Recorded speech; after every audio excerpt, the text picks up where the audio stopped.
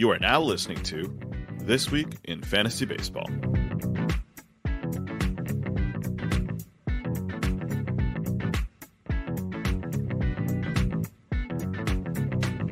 Hello, everyone, and welcome to This Week in Fantasy Baseball. I'm Lee Keller, joined by John Ka. John, I had a busy week, but how are you? What are you up to?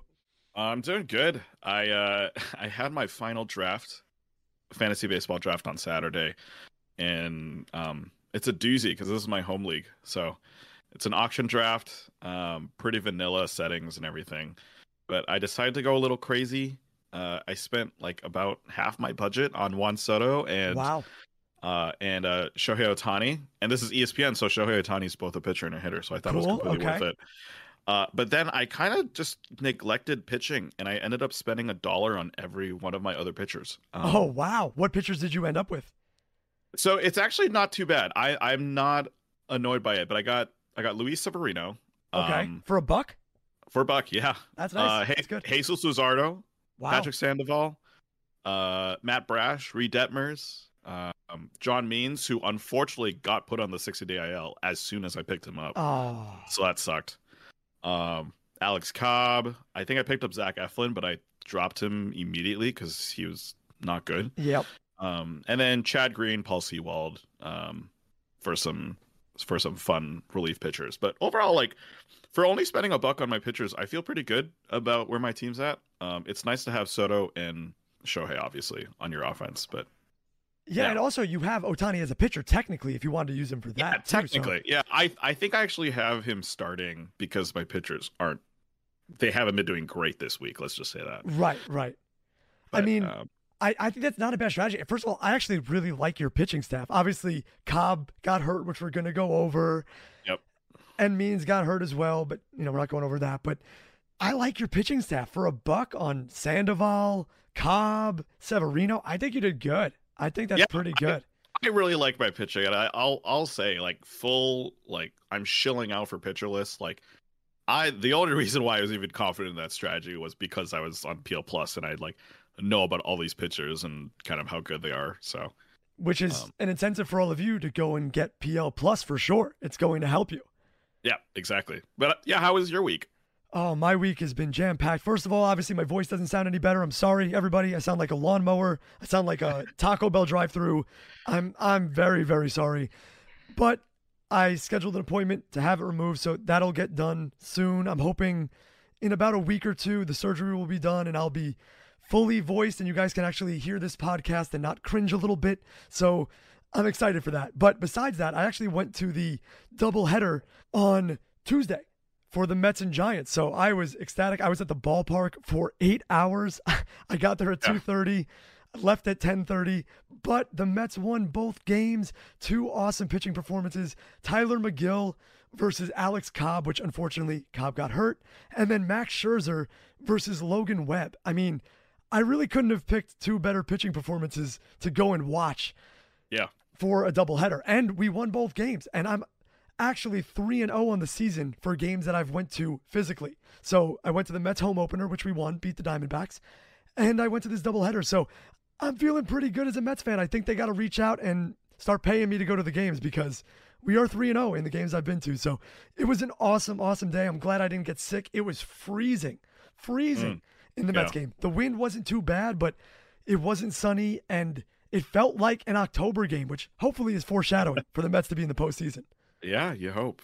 I think the real question, though, is how many hot dogs did you eat during the doubleheader? So I have to, every time I go to a ball game, I don't know about you guys, all the listeners, I have to have at least one hot dog every game I go to.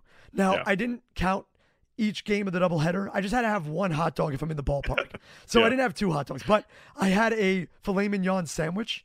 It's a steak sandwich that the Mets provide there, which is really good. Pat LaFrida's, very, very delicious. I had that, and I had a hot dog, of course. So that's the food that I had when I was there. But that's my rule. When I go to a ball game, I have to get a hot dog. Yeah, I think it's a good rule. Yeah, I enjoy it. I've enjoyed it every time I went to a ball game. So, but with that being said, catching up on what we did this week, how about you catch up, everyone, on the injury notes and roster moves for this week? Yeah, it's kind of the sad reality of fantasy baseball now that we're in the season that injuries are happening It's pretty the much every worst. single day. I'm losing people left and right, and I'm like, oh God, I forgot this headache. Yeah, our fantasy team in the Pitcherless podcast network is losing people left and right. Decimated. Yeah, so Decimated. if you want to blame someone for your player getting hurt, there's a good chance that it's our fault. Yeah, it's our fault. Our bad. Yeah. So let's just blitz through these. So Teoscar Hernandez, he got actually hurt last week, but he's on the 10-day IL with the oblique strain. Timeline's 4 to 6 weeks. Hopefully he gets back in that time. Like we mentioned, Alex Cobb got hurt, adductor strain. He looked fine, no change in velocity, but he just all of a sudden stopped pitching. So hopefully it's not too bad. It's not going to change his impact when he comes back. And at that game, because I was there, he was just cruising. He was pitching great. His velocity was pretty much the same and everything. There was nothing wrong. Yep. But there was one play where he kind of jolted to first base in that direction, and he kind of grabbed his groin area and then came out shortly after. So it doesn't look too serious, but he did come out of the game, and he is on the IL, so hopefully he can come back fast. Yeah. Fab Darling of the week, Andrew Heaney, who just went lights out for the Dodgers, got placed on the 10-day IL with left shoulder discomfort all of a sudden, which was shocking to all of us. Yep. Mike Trout got hit in the hand with a pitch. He's not on the IL. There's no structural damage, but he has missed 2 games so far. Hopefully he's back, though. Altuve got placed on the 10-day IL. We didn't know if he was going to, but he did get placed on the IL with a left hamstring strain. They were optimistic initially, but now he's there for the next 10 days.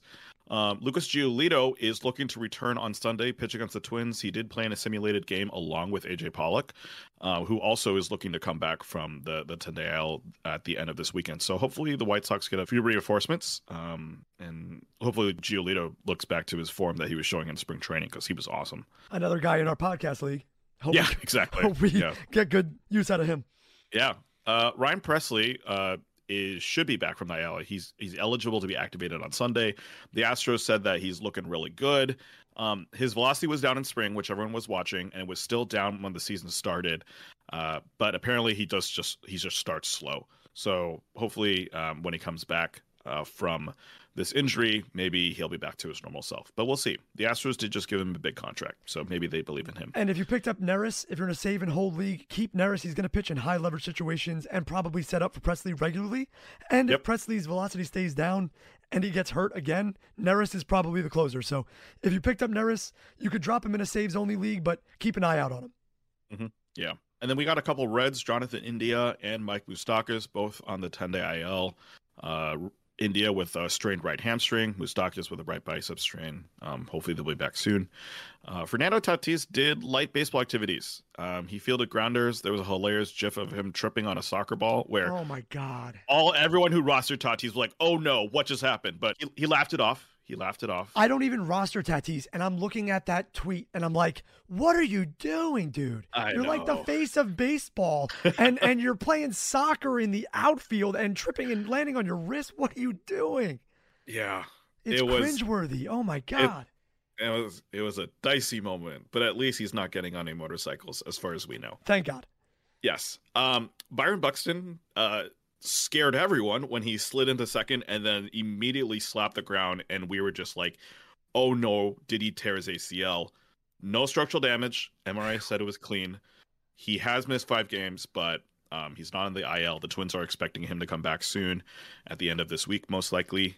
There's been some talk about maybe he just DHs for a couple games just so that he's not running out in the field and doing stuff, but let's see how that goes. And we know he's great defensively too. He's an amazing defender, but he's a Gold Glover. Yeah. But it's better to have him in the lineup and not getting hurt as DH than not having Buxton at all. So, yep, you got to take care of him. Agree. Yeah. A couple minor league news: Huascar Ynoa and Sean Newcomb, both of Atlanta, got optioned to AAA.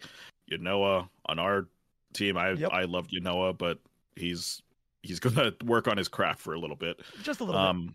Yep. And then Owen Miller, who was also a Fab Darling, got COVID. He's placed on the COVID IL for now for the Guardians. And then Ronald Acuna Jr. Actually went on a rehab assignment. Went 1 for 3 with a double. And I think he notably batted against Mike Clevenger, who also might be looking to come back soon. So, yeah, both of them looking to come back soon, which is awesome. Yeah, definitely good news for anybody who drafted Acuna. And also just on Huascar Ynoa and Sean Newcomb, if you roster either of them, feel free to drop them. Keep an eye on Ynoa because he's got a lot of upside, but you could probably cut bait on both of them. Yeah, completely agree.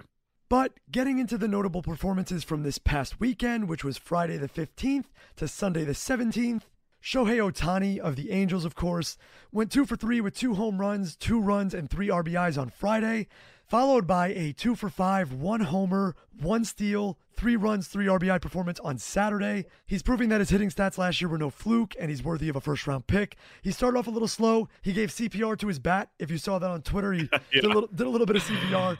That was great. Now he's heating up. So Ohtani, definitely good, who you have in your auction home league, which is awesome. Hopefully he continues to be good for you. Yeah. I'm actually against him this week, so hopefully he has just a bad week. And Nolan Arenado, he went 2 for 3 with a home run, 2 runs, 3 RBIs, and 2 walks on Friday. He's someone that I personally had as a bust, but he's come out on fire, proving everyone wrong, smacking the ball everywhere, leading the Cardinals team to victory. He's been crushing. So I've been wrong about him so far. Nolan Arenado is on my fantasy dynasty team, and I just love it. It's great. And by the way, I just to point out, he was a bust for me this year, but I am a huge Nolan Arenado fan. I have an Arenado jersey. I've collected Arenado cards. I love Nolan Arenado, but this year I didn't want any part of him in fantasy, and man, do I look stupid. But on the pitching side of things, thanks to the SP Roundup articles posted daily by Nick Pollock on Pitcher List, so make sure you check out those. The SP Roundups are phenomenal, and he also does Twitch streams recapping them as well.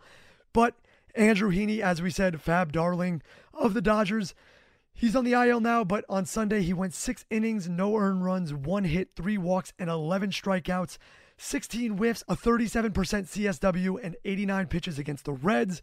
He's got this new slider that almost looks like a slurve, and it is nasty. He had 14 out of 39 whiffs and 46% CSW on the slider alone in this game. So hopefully he can come off of the IL quickly and just continue to dominate because he looks awesome. I know I picked him up everywhere. He looks great. And Nestor Cortez for the Yankees, 5 innings pitched, 0 earned runs, 3 hits, 1 walk, 12 Ks, 15 whiffs, 39% CSW, 88 pitches against the Orioles on Sunday.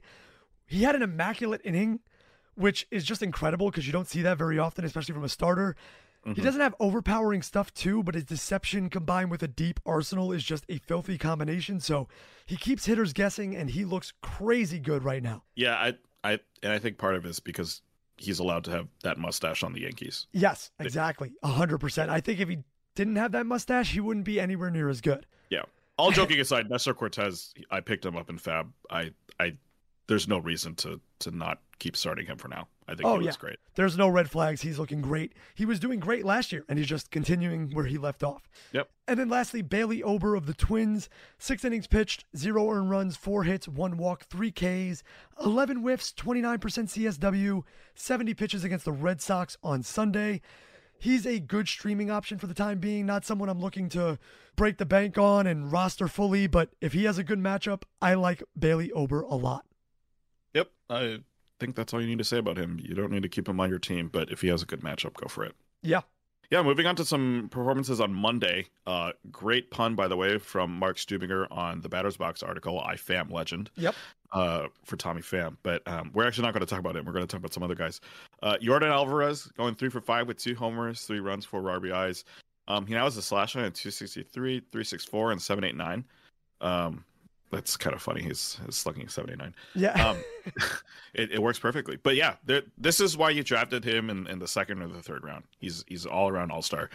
And he's doing great.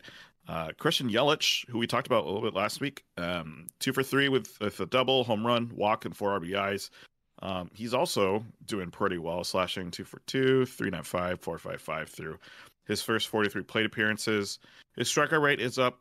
That was one of the things we talked about last week, where it's like, we don't really love seeing this. Yep. But his ground ball rate is down a little bit. It's at 50% now, which is still pretty high, but it's actually his second lowest of the years that he's been in Milwaukee so far. Obviously, small sample size, but he's healthy and he's producing. It's kind of what you want to see. Yep. Manny Machado is going 3 for 4 with a double, home run, 2 runs, 2 RBIs. And then on the next day of the 19th, he also went 2 for 4 with a home run and 2 RBIs. Just top 3 third baseman performance. It's what you want to see out of Machado. He's got to carry that Padres offense with Tatis being out, so he's doing just that. Yep, and I think the Padres are kind of doing okay for now. Oh yeah, they're doing fine. Yeah. Shamanaya went 6 innings, 1 run, 6 hits, 2 walks, 6 Ks. Got 15 whiffs, 78 pitches against the Reds for a 32% CSW. It's his third straight quality start. I've got Shamanaya in 2 of my teams, and I'm just loving this. It's great. Same. I wanted him everywhere. I love Shamanaya, and right now he's proving to be a quality start darling. So give me more of Manaya.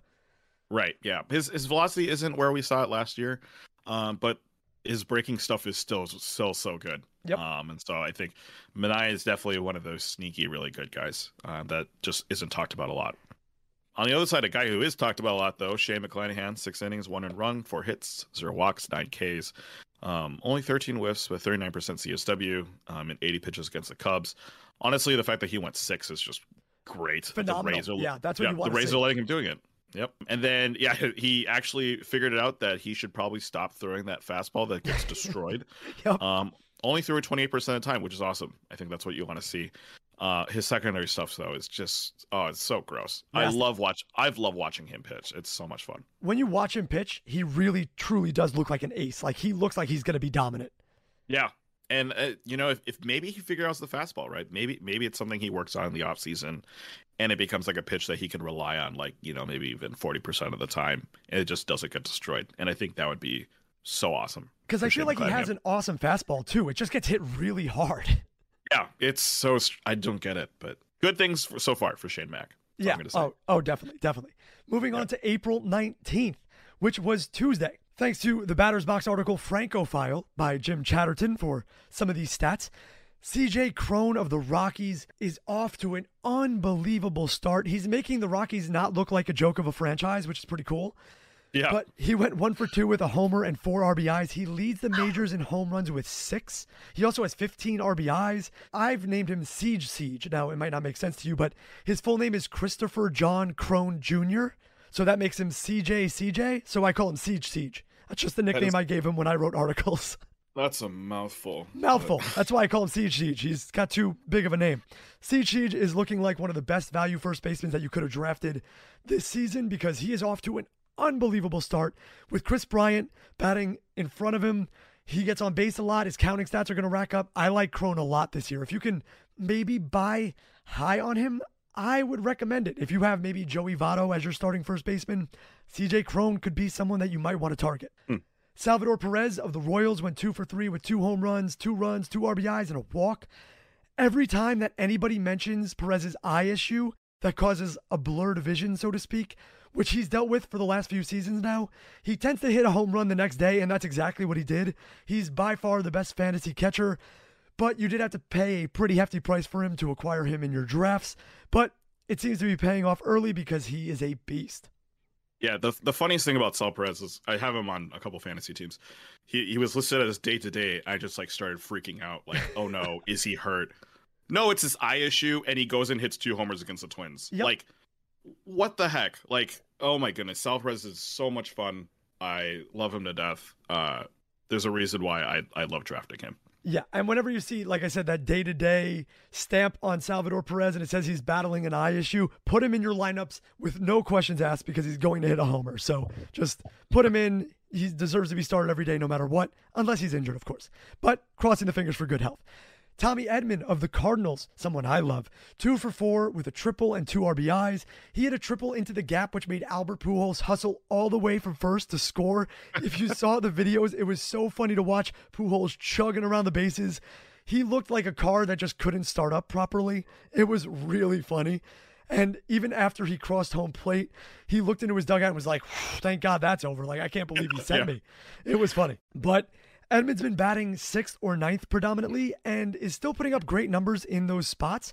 But if he starts to hit in the leadoff position, which he did on Wednesday, and he actually stole a base on Wednesday as well, which is awesome to see, he could put up insane numbers, insane run totals with Goldschmidt, Arenado, O'Neill, Carlson in that lineup. He could really give big fantasy returns. And I know someone like Philippe Dussault, who he was really, really high on Edman. He said he was going to have a better season than Starling Marte of the Mets. So that's a pretty big shoes to fill there. But Tommy Edman, someone I'm very high on. If you roster him, make sure that you put him in your lineups, no questions asked.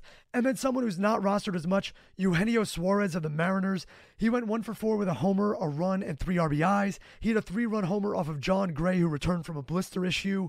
He's been heating up as of recent, and home runs come in bunches. So if you need someone to fill in at third base or shortstop, he has those eligibilities on Yahoo, and like I said, he's 64% rostered, so grab him while he's hot. If he struggles, you can just cut bait. He does still struggle with a bad strikeout percentage, but when he's hot, he hits home runs in bunches, so Suarez is a name to look out for sure. Yeah, and I think just going back to Tommy Edman, our friends over at the Dugout Study Hall podcast, also a member of the Pitcher List Podcast Network, they weren't talking about Edman specifically, they were talking about O'Neill, and just how it's frustrating that Dylan Carson's hitting leadoff. And how that's hurting O'Neill's stats. But it's kind of the same story with Edman. I just wish they would bat him higher because he has so much potential. And you drafted him for his speed, and it's just like, well, now he's batting 6th or he's 9th. He doesn't get that extra opportunity to get on base. It's just frustrating to watch. Yeah, I agree. I mean, Edman has a lot of potential. You drafted him for the steals. He actually has 3 home runs right now and 1 steal. So he's incredible. A lot more power. Yeah. But I think Edman can be very, very good. And if he moves up in the order, he's going to be awesome for fantasy. Mm-hmm. Moving on to the pitchers, Max Fried doing what we wanted Max Fried to do. 7 innings pitched, 0 earned runs, 2 hits, no walks, 8 Ks against the Dodgers. He had 13 whiffs, a 30% CSW, and 93 pitches total. Great bounce back start for him. We were kind of worried about him after his first 2 starts, but his velocity was up, sitting 95 miles per hour on his fastball, and all of his secondaries were effective. He looked like the ace that you drafted him to be, so phenomenal out of Max Fried. Another Max to speak of, Max Scherzer of the Mets. Like I said, I was at this game. His first Citi Field start being a Met. 7 innings pitched, 1 earned run, 1 hit, 3 walks, 10 strikeouts, 15 whiffs, 34% CSW, 102 pitches against the Giants. He had a no-hitter through 5.2 innings pitched, and I was sipping the Kool-Aid at Citi Field. I was like, oh boy, I want to see my first no-hitter. Come on, boy. Oh, yeah. But his pitch count was way too high. I was kind of happy he gave up the hit just because I didn't want him to pitch 150 pitches and go for that no-hitter, because imagine Buck Showalter trying to take Scherzer out of that game. He would have cursed him off. Do not see good things for Buck in that situation, so I'm glad he got pulled. But his velocity was a little bit down. He was sitting at 93. I would just ignore it. It was freezing at Citi Field. His opponent, Logan Webb, who went 3.2 innings pitched, 3 earned runs, 6 hits, 3 walks, 1 K, 21% CSW. He also had a lower fastball velocity in this one, so I'm going to just chalk it up to cold weather for Webb, Scherzer, McGill. Anyone in those 2 starts that suffered a lower velocity, it was just cold.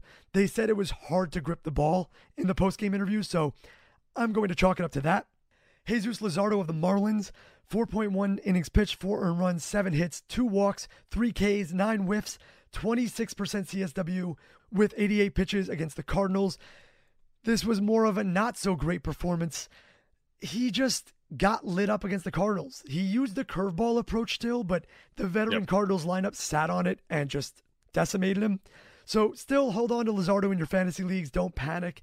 He just had 1 bad start against a really good offense. It's interesting because he stuck with the curveball even though it was getting destroyed. Yeah, I think he got like 2 whiffs on it or something crazy like that. Like it just wasn't working. His stuff wasn't working, and the reality is it's not going to be like this for his other starts. No, he's got a hard matchup coming up, but I think that Luzardo is someone that you just got to hold on to. You got to take the good and the bad.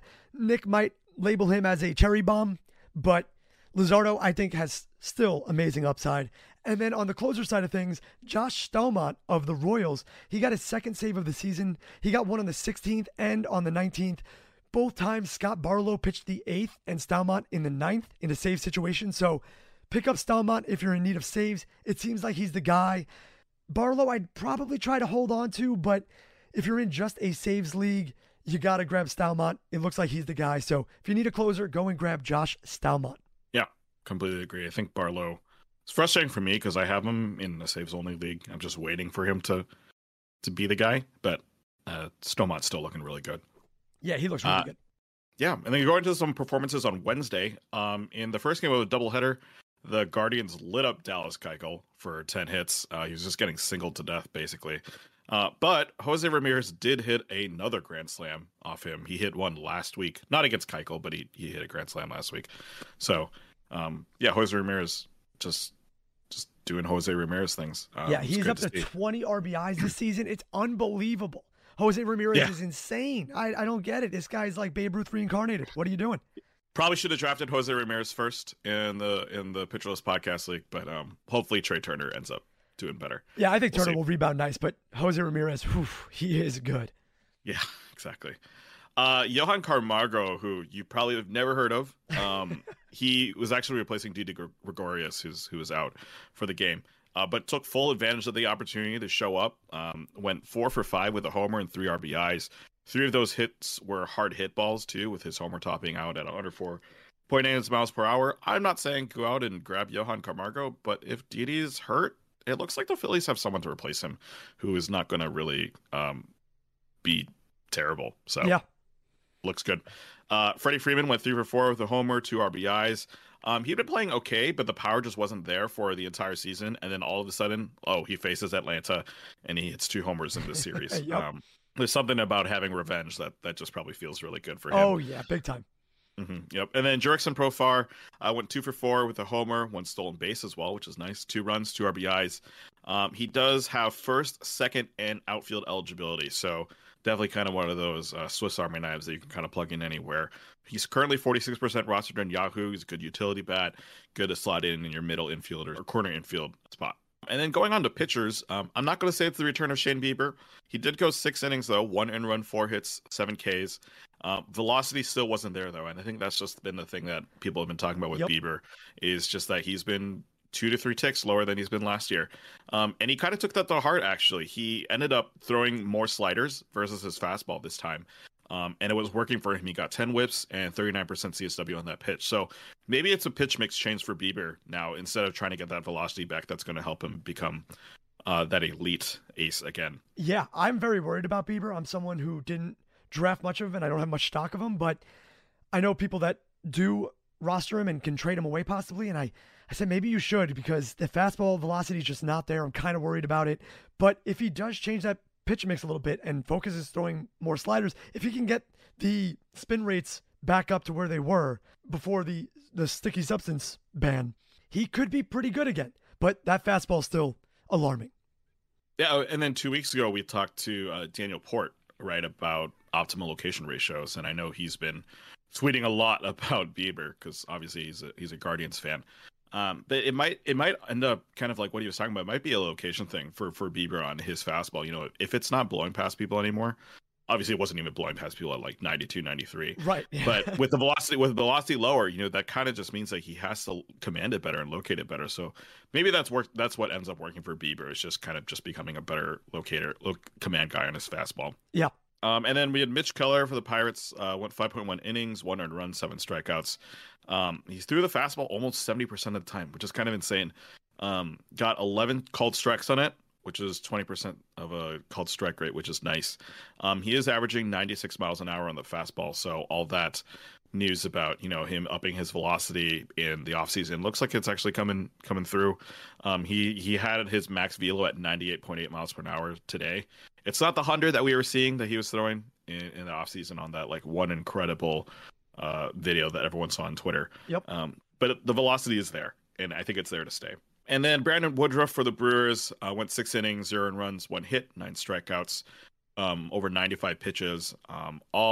Basically any of that, you know, sky is falling talk about Brandon Woodruff after his first start, you can completely ignore that. His pitch mix has been pretty consistent. It's just high CSWs across the board. This guy is amazing. 37% overall CSW, 18 whiffs, including 9 just from the fastball.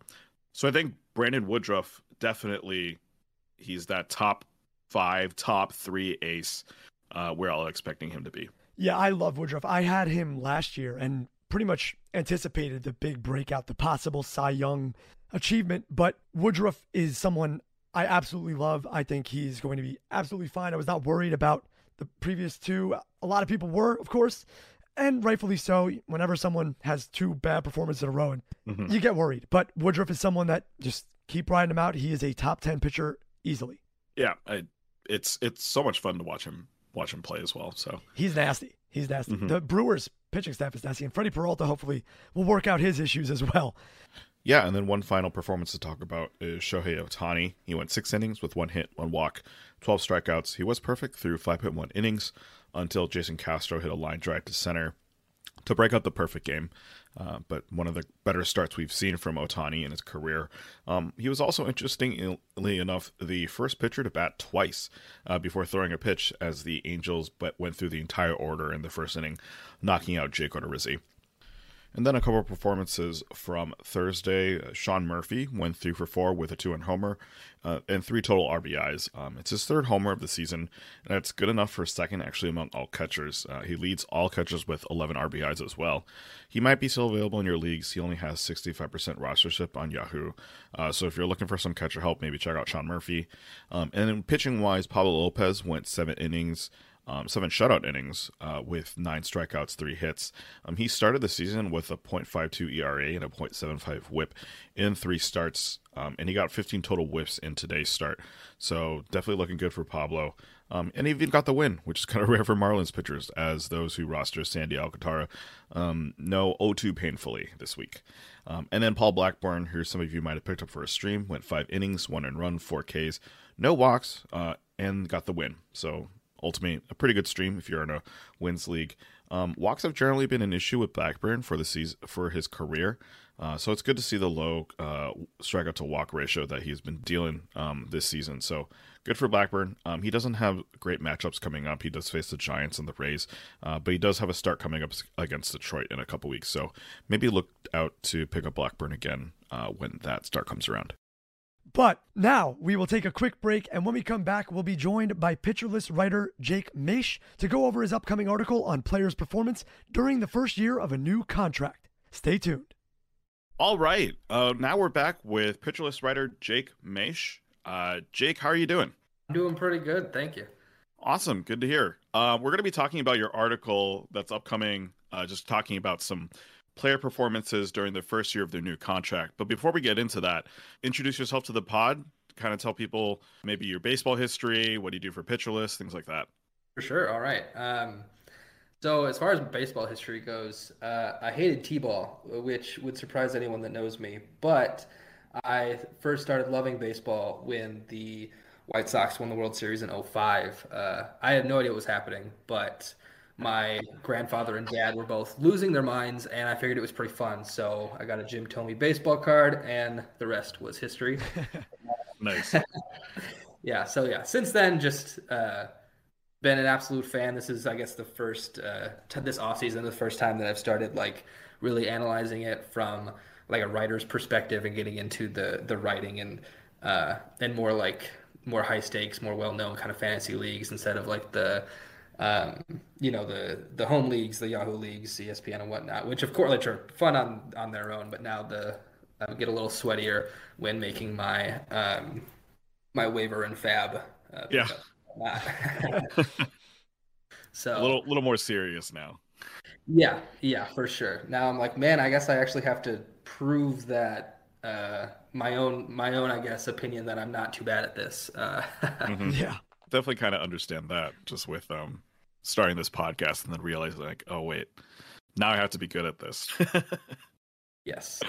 So I guess just to start off, kind of one of the big examples I think you pull from your articles is Francisco Lindor last year, who I had a firsthand experience of dealing with his struggles on my fantasy team. Lee, obviously, as a Mets fan, you had to experience that in a much more real way than I did. Oh yeah. Yeah, so basically the Francisco Lindor effect is when a player signs a large contract playing in a significantly larger market. So all these kind of free agents who you looked at, how many of them were in similar situations as Lindor, and ultimately how did their performances change in the first year of their new contracts? So I went back and looked at, so what we did is we took all of the contracts since the 2013 offseason, 2013, 2014, and I got their preseason WAR projection from Zips, and then compared that to how they actually performed in their first season. And so I went back and looked from all of that data, which I kind of talk about generally in the article, but I looked at specifically like Francisco Lindor, those that kind of went to the big markets, which I loosely identified as New York, Los Angeles, Boston, Chicago, San Francisco, Houston, and Philadelphia. Hmm. So I looked at those players who went to those teams, excluded players who went to those teams from big market teams, because I figured that wasn't enough of I guess, culture shock.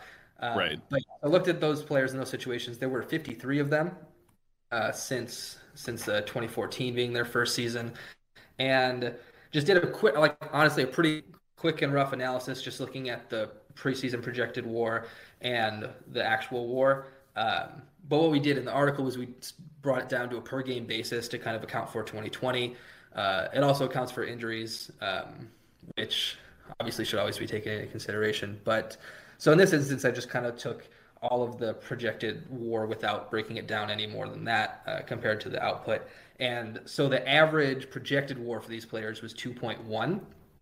And then the average return was actually 1.7, which is interesting because it's lower than what we found for the rest of the players. For the rest of the players, we found that in general, they pretty much stick to projections. Now, I mean, 1.7 isn't too far off from 1.1, but it is lower. And for the rest of the player pool, we see that in general, players overperform. So there could be something to the fact that you're going to a bigger market. It also could be that the bigger market teams overspend. That's certainly possible. I think we've seen, like, especially from the Yankees, that you just kind of you go get the guys and spend the money, and who knows? Maybe is that the best way to do it? I don't know. But so what we've seen is that it's pretty close, but there is a slight underperformance for those players who go to the big markets from non-big markets, which is really interesting. Right. So you were looking at WAR and seeing how they performed post that contract, and how did that analysis match or challenge what you initially thought? So initially, I think I was originally thinking that there'd be a bit more volatility. I think it's when you're looking at projections, it's really easy to be like, oh, like I love this guy. He's obviously going to do better than that. Or oh, this guy's like, there's no way he's going to get that. He's going to be that productive. But like in general, projections are pretty good. Like they do what they're supposed to do. And what we saw overall was that players tend to perform at or near their projections, and like I said, it's more common to outperform them.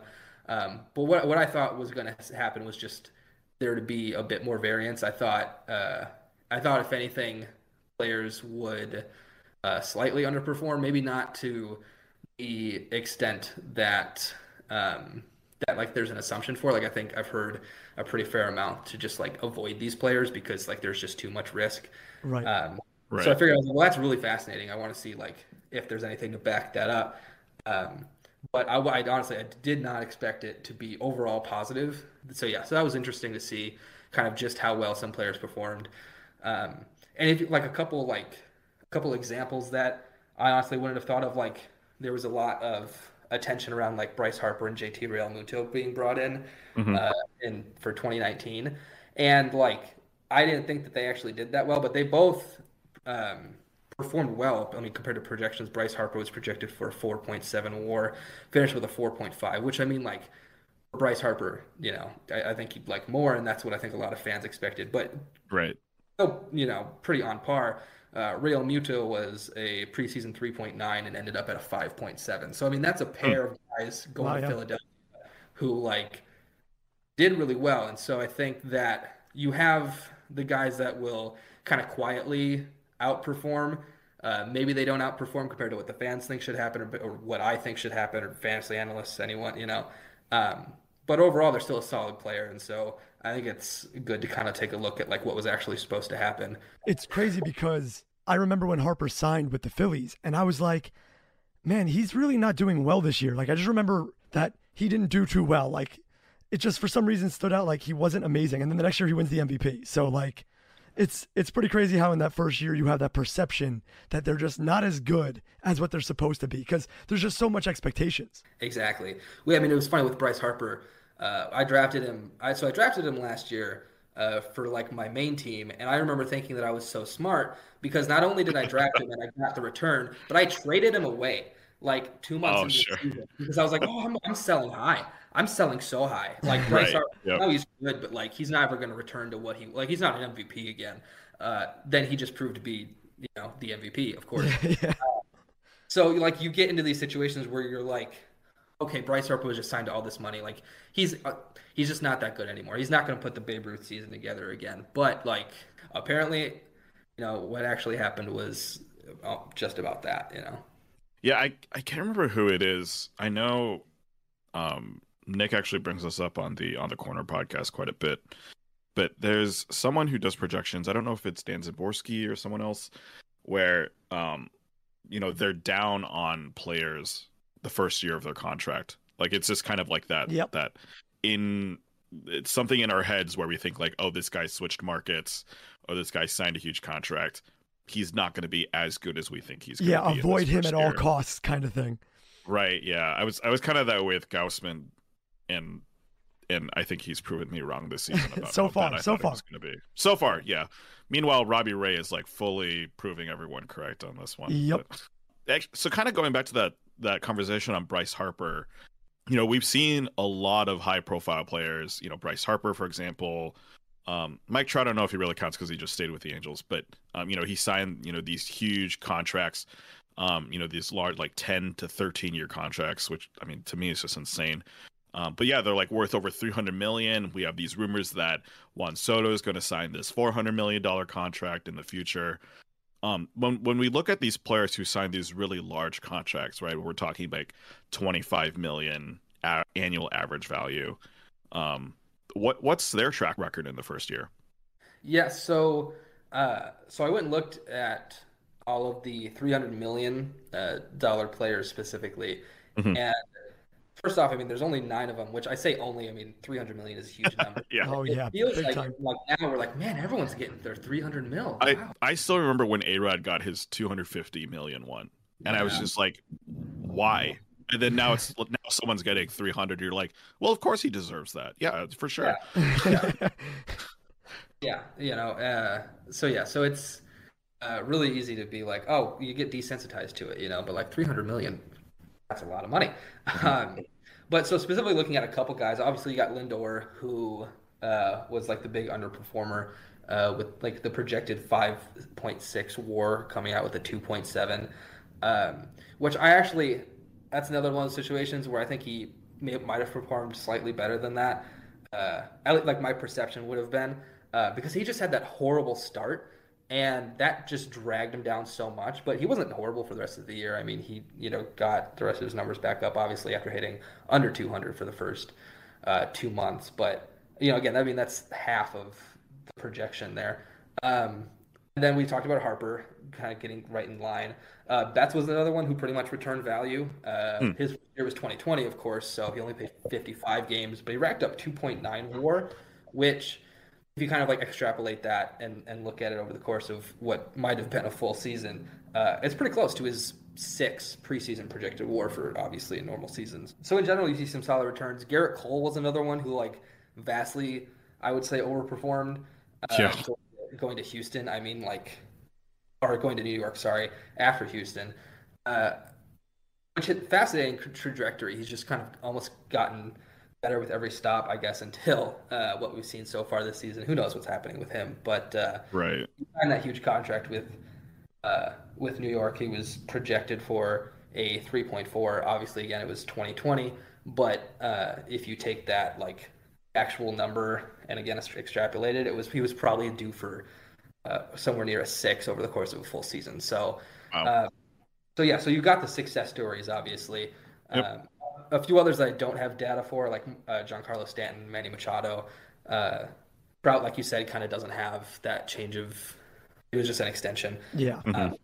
But in general, these $300 million guys, like, you would hope that they would continue performing if they're getting that much money. And like in general, they do. And that's what we saw in the article in general too. Was the guys that signed the biggest contracts in general perform the best.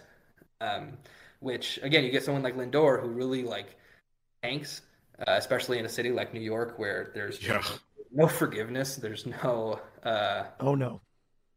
Yeah.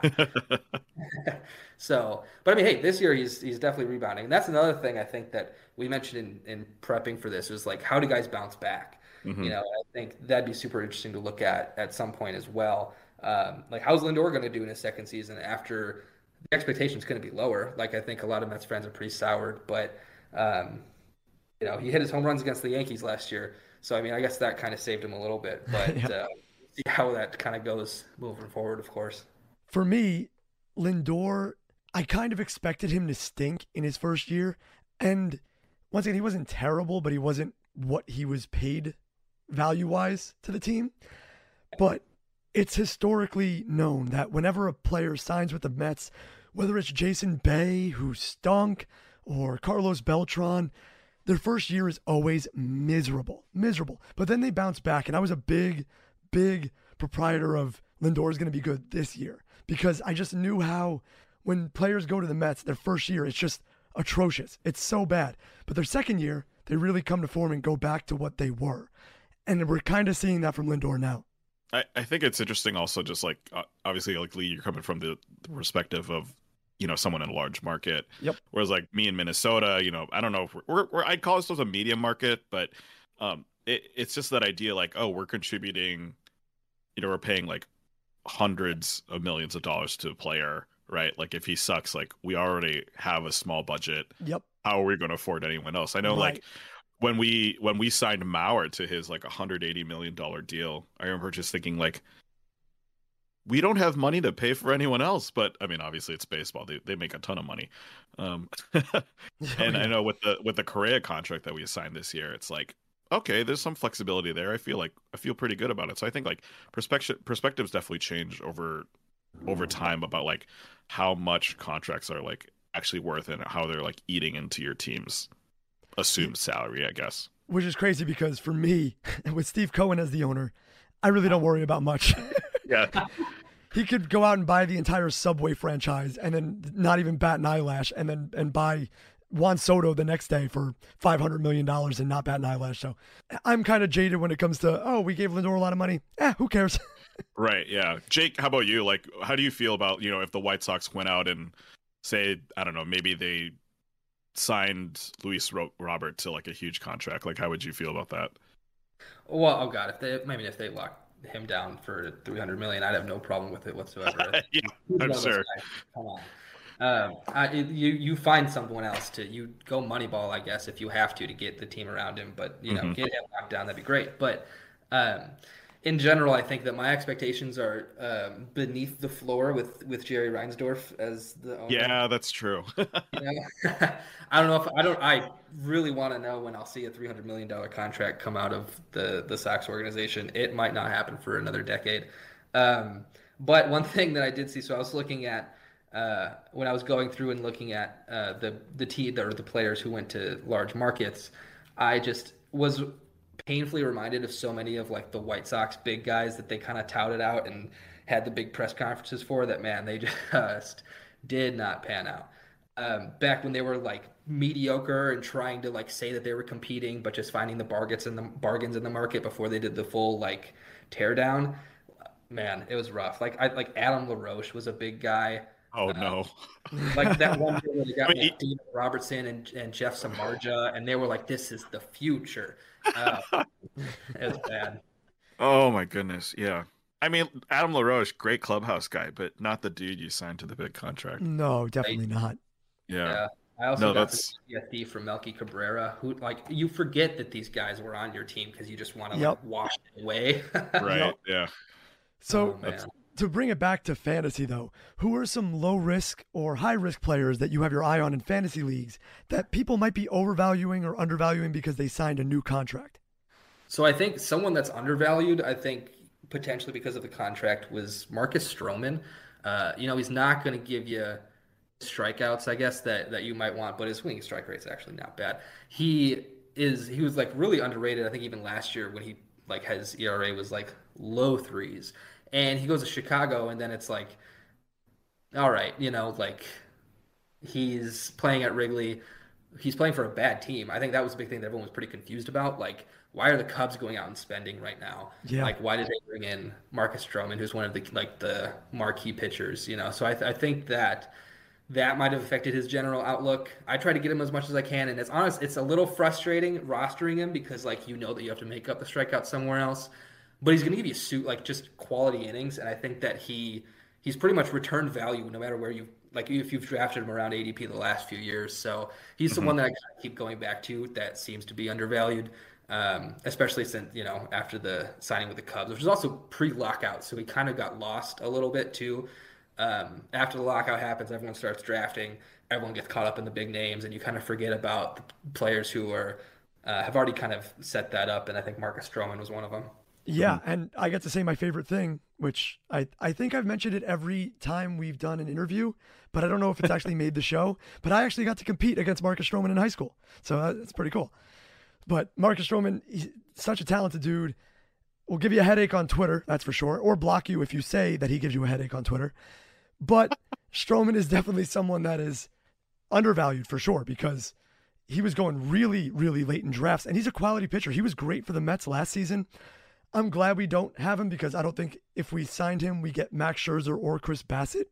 But I'm thinking that he's going to do pretty well for the Cubs, and he's pretty undervalued in fantasy. And then also, is there anyone that you specifically targeted in fantasy due to the team that they signed with? I know for me, Chris Bryant, which is funny in your article, seeing the ADP discrepancy between where he was when he wasn't signed to when he signed with the Rockies is hilarious because he jumped up so many rounds. It's unbelievable. But I personally targeted Bryant in a lot of places after he signed with Colorado. What about you? Yeah, Bryant was definitely one of them. And it was it almost felt like you're kind of going with the crowd, so to speak. But I think that's one of those situations where I don't mind paying the premium that everyone else is paying because, you have 81 games in Colorado. Like Chris Bryant, I think at this point is just playing to play to pad his stats, maybe get that Hall of Fame vote. I don't think you can go wrong with picking Chris Bryant anywhere outside of the top 40 or 50. And I think he's going to return that. So far he's been great. He's fun to watch. So Chris Bryant was one that I definitely paid up for a few times. And then who else? Let's see. I loved being a White Sox fan and seeing what Carlos Rodon did last year. Oh yeah. Could not have been happier that the Giants went out and signed him for north of 20 million for sure.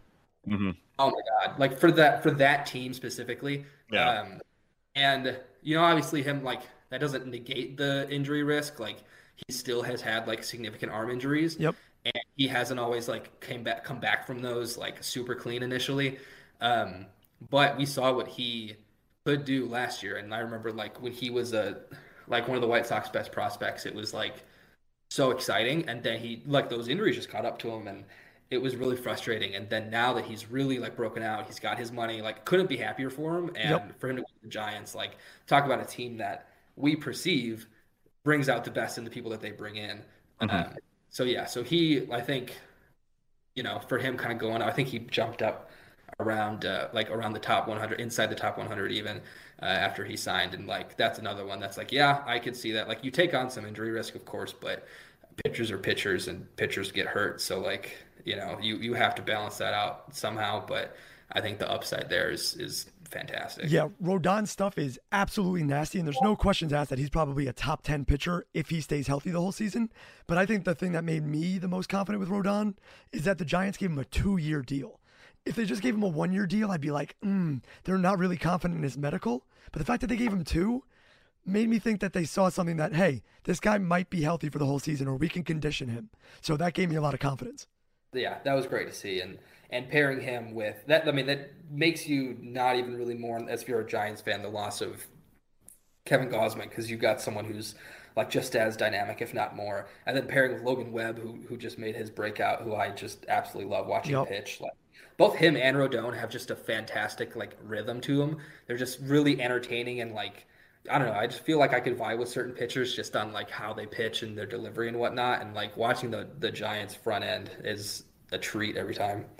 Yeah, I will say there's the caveat in Rodon's contract that I think if he doesn't get to 110 innings, he doesn't get the player option. But still, it's they're still willing to sign him for 2 years. I think it's kind of the same feeling I had when the Twins signed Buxton to the 7-year, $100 million deal, where you're like, wow, 7 years, $100 million for Buxton, who's like could be an MVP if he's healthy. Yep. Like that's really cheap, but you realize there's all these escalators if he actually wins the MVP or things like that. So it's interesting seeing these like more like team friendly deals that are coming out, but also like how players are like kind of like taking over for themselves and benefiting themselves with these player options too. Like we're seeing from like Carlos Correa, from Carlos Rodon, like these, and like even like Jacob deGrom's going to be, he has a player option for this upcoming year.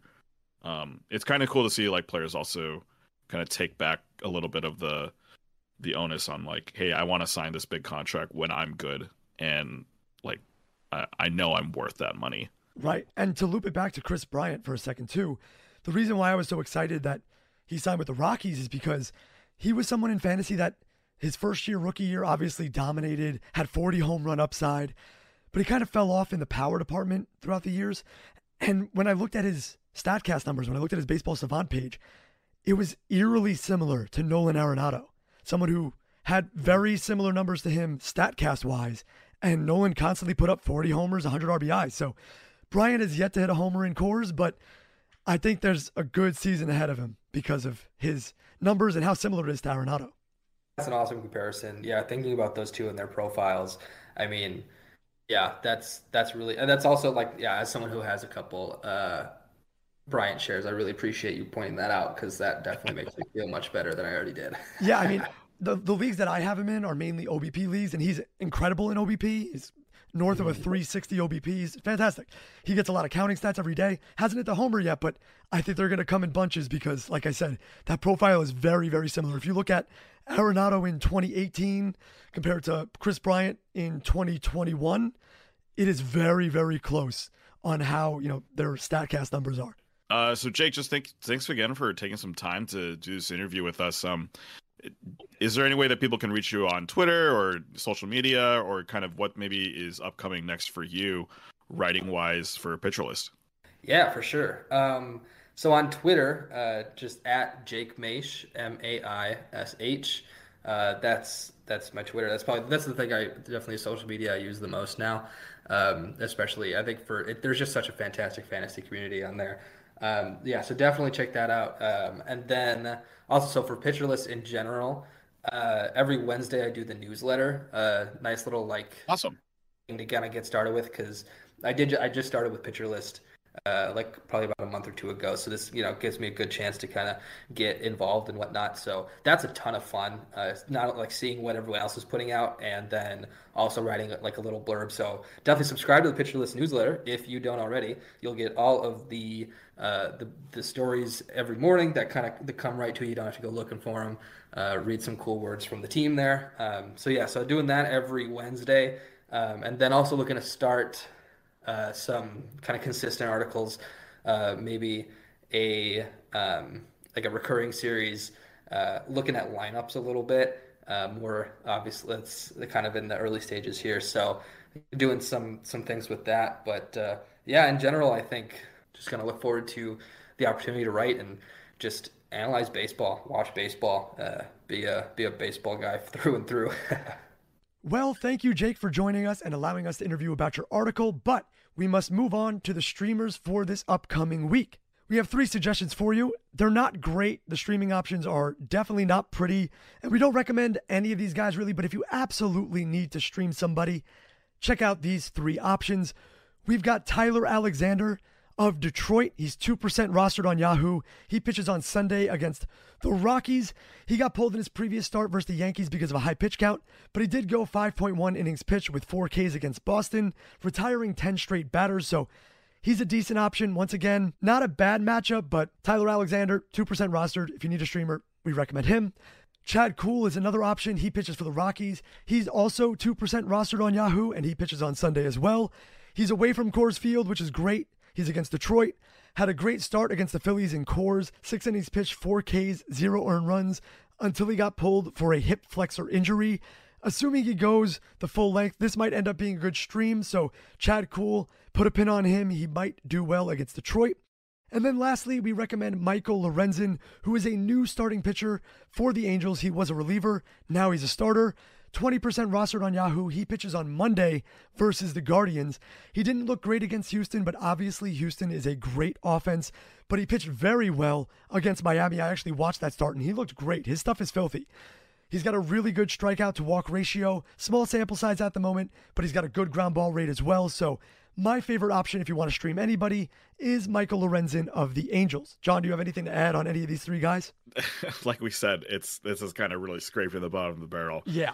That Tyler Alexander Chad Kuhl matchup will be very interesting because it's like both these offenses aren't great.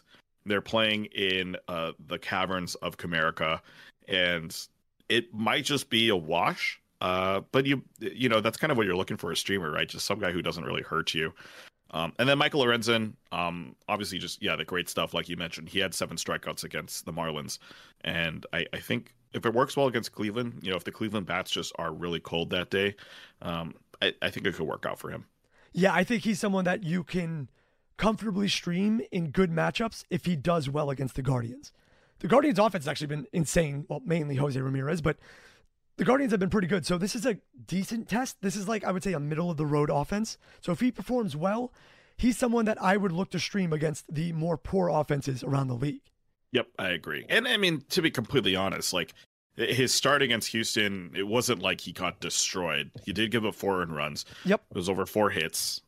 One of them was a homer too, and he did walk a couple guys, so maybe the command wasn't completely there. But it wasn't like he got knocked out of the game in the first inning. He was still around for a little bit.